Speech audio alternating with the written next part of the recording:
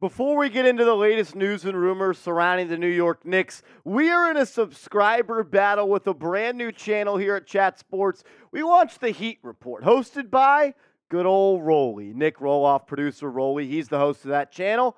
And right now, they are beating us, or they beat us in May in subscribers added. And I don't like the fact that they knocked us out of the playoffs and they beat us in a subscriber battle in May. So in June, let's take the dub. Hit that sub button if you hate the Miami Heat and want videos every day about the New York Knicks.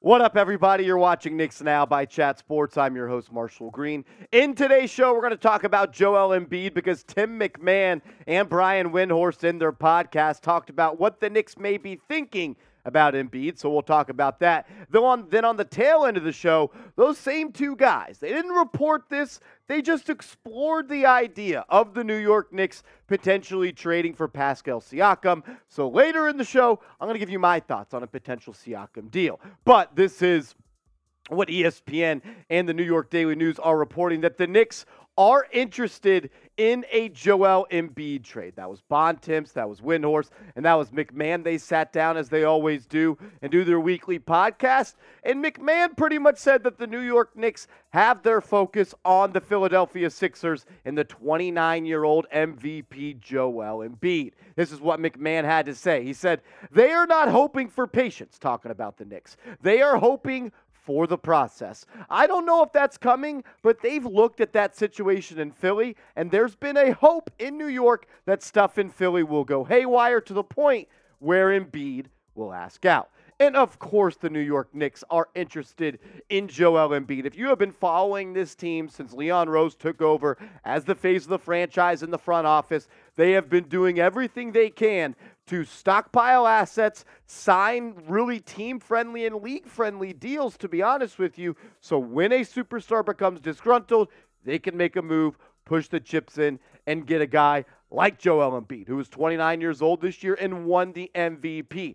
That is obvious why the Knicks won. I mean, the guy averaged 33 points this year, 10-plus rebounds, almost 2 blocks per game, and he's one of the best half-court scorers in the association, almost 55% from the deck and 33% from downtown. We know what Embiid can do on the floor, no doubt about it. And we know if the Knicks got Embiid and they got to pair him with Jalen Brunson, they would be one of the best point guard center duos in the NBA. There's no doubt about that. And for that reason alone, I think you should go all in for Joel Embiid. If Embiid becomes available, if Embiid says he wants to be traded, you do whatever you can to get the big fella to go from Philly to the Big Apple. Because let's be honest, 29-year-old MVPs, they don't become available too often. I'm not sure who the last player is that won an MVP and then was traded later that summer. I think of Shaquille O'Neal when he was traded from the Los Angeles Lakers to the Miami Heat, but that wasn't right after he won an MVP. This guy just did that, and I think he still has at least 3, 4, 5, maybe 6 more years of really good basketball ahead of him. But I do have my concerns, and I keep on saying this. I have concerns about every player. You know why? Because there is not a perfect player out there. LeBron James, not the best outside shooter. Early on in his career, he wasn't a clutch player. Steph Curry, he's small. He's 6'1", 6'2", and he's got bad ankles. Every person has something that holds them back. Jokic doesn't play good defense. And for Embiid, it's the fact that he misses ball games, and he misses ball games in the regular season and the playoffs. The injuries are no doubt concerning for me. I'm not too worried about the fact that he missed just 30 games over the past 2 seasons. That's 15 games per season. If that is the type of production you get, if you get Joel Embiid only missed 15 games in the regular season, that is fine. It's the games that he misses in the playoffs. He's missed 5 games in the NBA playoffs in the last 3 seasons.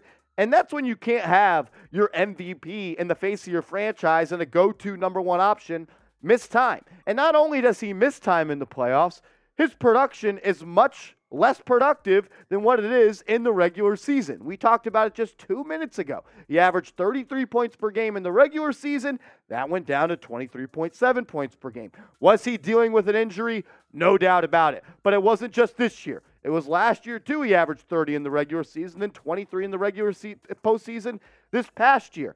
And I would make the deal, but it's not going to be cheap. by any means. Whatever the Knicks have, whatever they've been stockpiling, whether it be picks, players, team-friendly, trade-friendly contracts, the Philadelphia 76ers and Daryl Morey are going to want everything that the New York Knicks have in their cupboard, which is 4 potential first-round picks next season. They don't have any first-round picks this year. Potentially 2 first-round picks. You can just do list 3 on that. 2 first-round picks in 2025. They have 8 tradable first-round picks over the next 7 seasons, and they have 10 first-rounders in those next 7 seasons. So even if you trade all 8 of those picks, you still have 2 first-round picks in your pocket over the next 2 seasons, or 7 seasons, excuse me. And with those 4 picks we talked about in 2024, 3 of them are protected. 1 is owned by the New York Knicks. So you have your own first-round pick. You got that Mavs, Pistons, and Wizards pick, which the protections lie right here. I think you got to do everything you can to make the Philadelphia 76ers say no. Give them an offer that they can't say no to. If it costs you Julius and RJ and Emmanuel Quickley and Quentin Grimes and multiple first-round picks, yeah, I would be upset about giving up those guys. And you don't want to go absolutely trade everything you got so you don't got anything to surround Joel Embiid and Jalen Brunson. But there's a package out there that I think the Knicks could offer that makes sense for them and that the Philadelphia 76ers would accept. I think Mitchell Robinson would be in that deal. I think RJ Barrett would be in that deal. I think either Emmanuel Quickley or Quentin Grimes would be in that deal. We'll give you Obi Toppin. We'll give you 4 unprotected first-round picks like the Phoenix Suns gave up for Kevin Durant. And if you want a couple of our protected picks, you can have that. And I guess if you want a pick swap or 2, we can make it happen. Because 29-year-old MVPs of the entire league do not become available. And he might just be available this summer after they fired Doc Rivers. They did hire Nick Nurse, but man, sometimes things changes when you change the voice of that current team. I do want to ask you guys this question before we talk about Pascal Siakam. Should the Knicks go all in for Joel Embiid? Let me know what you think down in the comment section. Type Y for yes, or you can go ahead and type N for no. When you talk about Pascal Siakam, this is a player that is very skilled, no doubt about it. He can rebound the basketball. He can score the basketball. He can get downhill. He can play defense, and he's a pretty good defender as well. And Brian Windhorst and Tim McMahon in that same podcast, I'll actually have the link to that podcast down in the comment section if you want to go listen to it. About the 45-minute mark is when the Knicks chatter starts. They said they are not reporting this. They don't want to be aggregated. This is just an idea that they talked about potentially trading for Pascal Siakam if the Toronto Raptors, after they let Nick Nurse go, they decide to tear it down. So we're going to talk about that around the corner. But first, I need you guys to get hooked up with our proud sportsbook partner, BetUS. Go to chatsports.com/bet and use this promo code chat125, and they're going to hook you guys up with a 125% deposit bonus. So you put $100 into your account, use the promo code. With this link, you'll have 225 big ones to bet with, and you can lay some lettuce on the line for the NBA Finals. You can rock with the Nuggets, who are heavy favorites in this one, or if you think the Miami Heat are going to be the first 8 seed to ever win an NBA title, you can roll with them at plus 330. I'm rolling with the Nuggets. I got the Nuggets in 5. I think it's going to be a gentleman's sweep. But you can roll with me. You can fade me over on BetUS. Just go to chatsports.com/bet and use the promo code chat125. I think the Raptors are in a spot right now, led by Masai Ujiri, and they have to decide who they are and what they want to be. And I think they might be heading for a reset. And we heard those rumors back at the NBA trade deadline when OG Anunoby was one of the hotter trade chips that we heard might be on the move. You just fired Nick Nurse.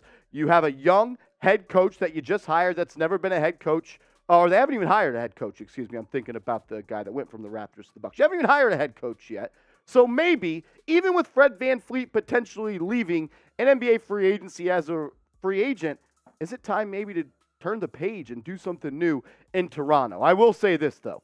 Trading for Pascal Siakam, if you are the New York Knicks, only makes sense if Julius Randle is either A, in that deal, or B, he's in another deal, because there is no way, no how that Pascal Siakam and Julius Randle can play on the floor at the same time. They're both power forwards, and neither of them really stretch the floor all that well. Julius looks like a marksman from 3 compared to Pascal Siakam, who shot just 32% this year, 34% last year from deep, 29% the year before, and then you had the year where COVID took over, and he shot 36% from deep. He's a good player. I'm not saying he's not a good player. I mean, you don't just get 24, 8, and 6 from players regularly. And I know all the Julius fans are saying, but Marshall, Julius did 24, 11, and 6. It's the same thing. Neither of these guys, I think, are perfect prospects. No one's perfect prospects. I just question how much of winning players they are. And the main question I have is, does Siakam actually fit better with the New York Knicks than Julius Randle?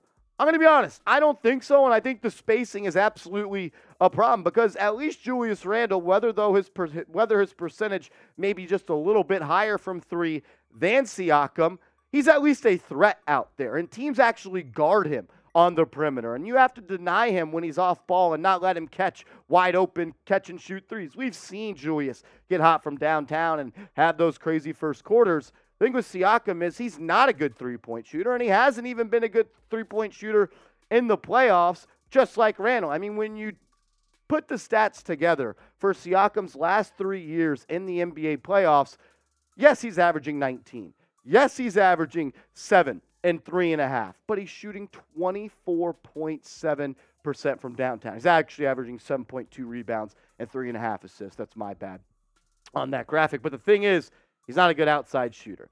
And I wonder if it's actually an upgrade or is it just a lateral move?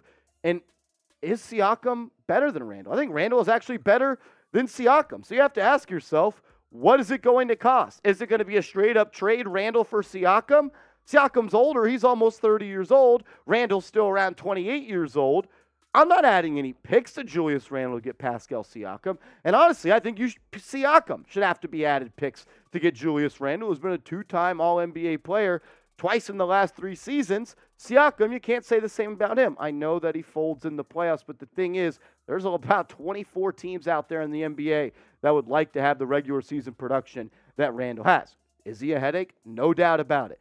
Does he shrink in the playoffs? Yes. Some teams, though, they're just trying to get to the playoffs. So I want to close the show asking this question. If you had to pick a power forward, which one are you rocking with? Is it Julius Randle? Is it Pascal Siakam? Type their initials of the guy you want at the 4 spot for the Knicks down in the comment section. I'm not trading for Pascal Siakam unless that he's not the only move that you make this summer. Let's say you trade for Joel Embiid and you still have some trade chips and then you can go trade for Siakam. Sure, I would do that. But if that's the lone move of the offseason, I would call that a pretty disappointing offseason. Maybe get OG and Anobi back. Maybe a Randle and RJ for Siakam and OG. Shout to my boy Carl. Told me about that thing he's heard. But I don't know. I do know this, though. You can stay up to date on everything surrounding the Knicks, not only on this channel, but over on my Twitter as well. So give me a follow over there at @MarshallGreen_.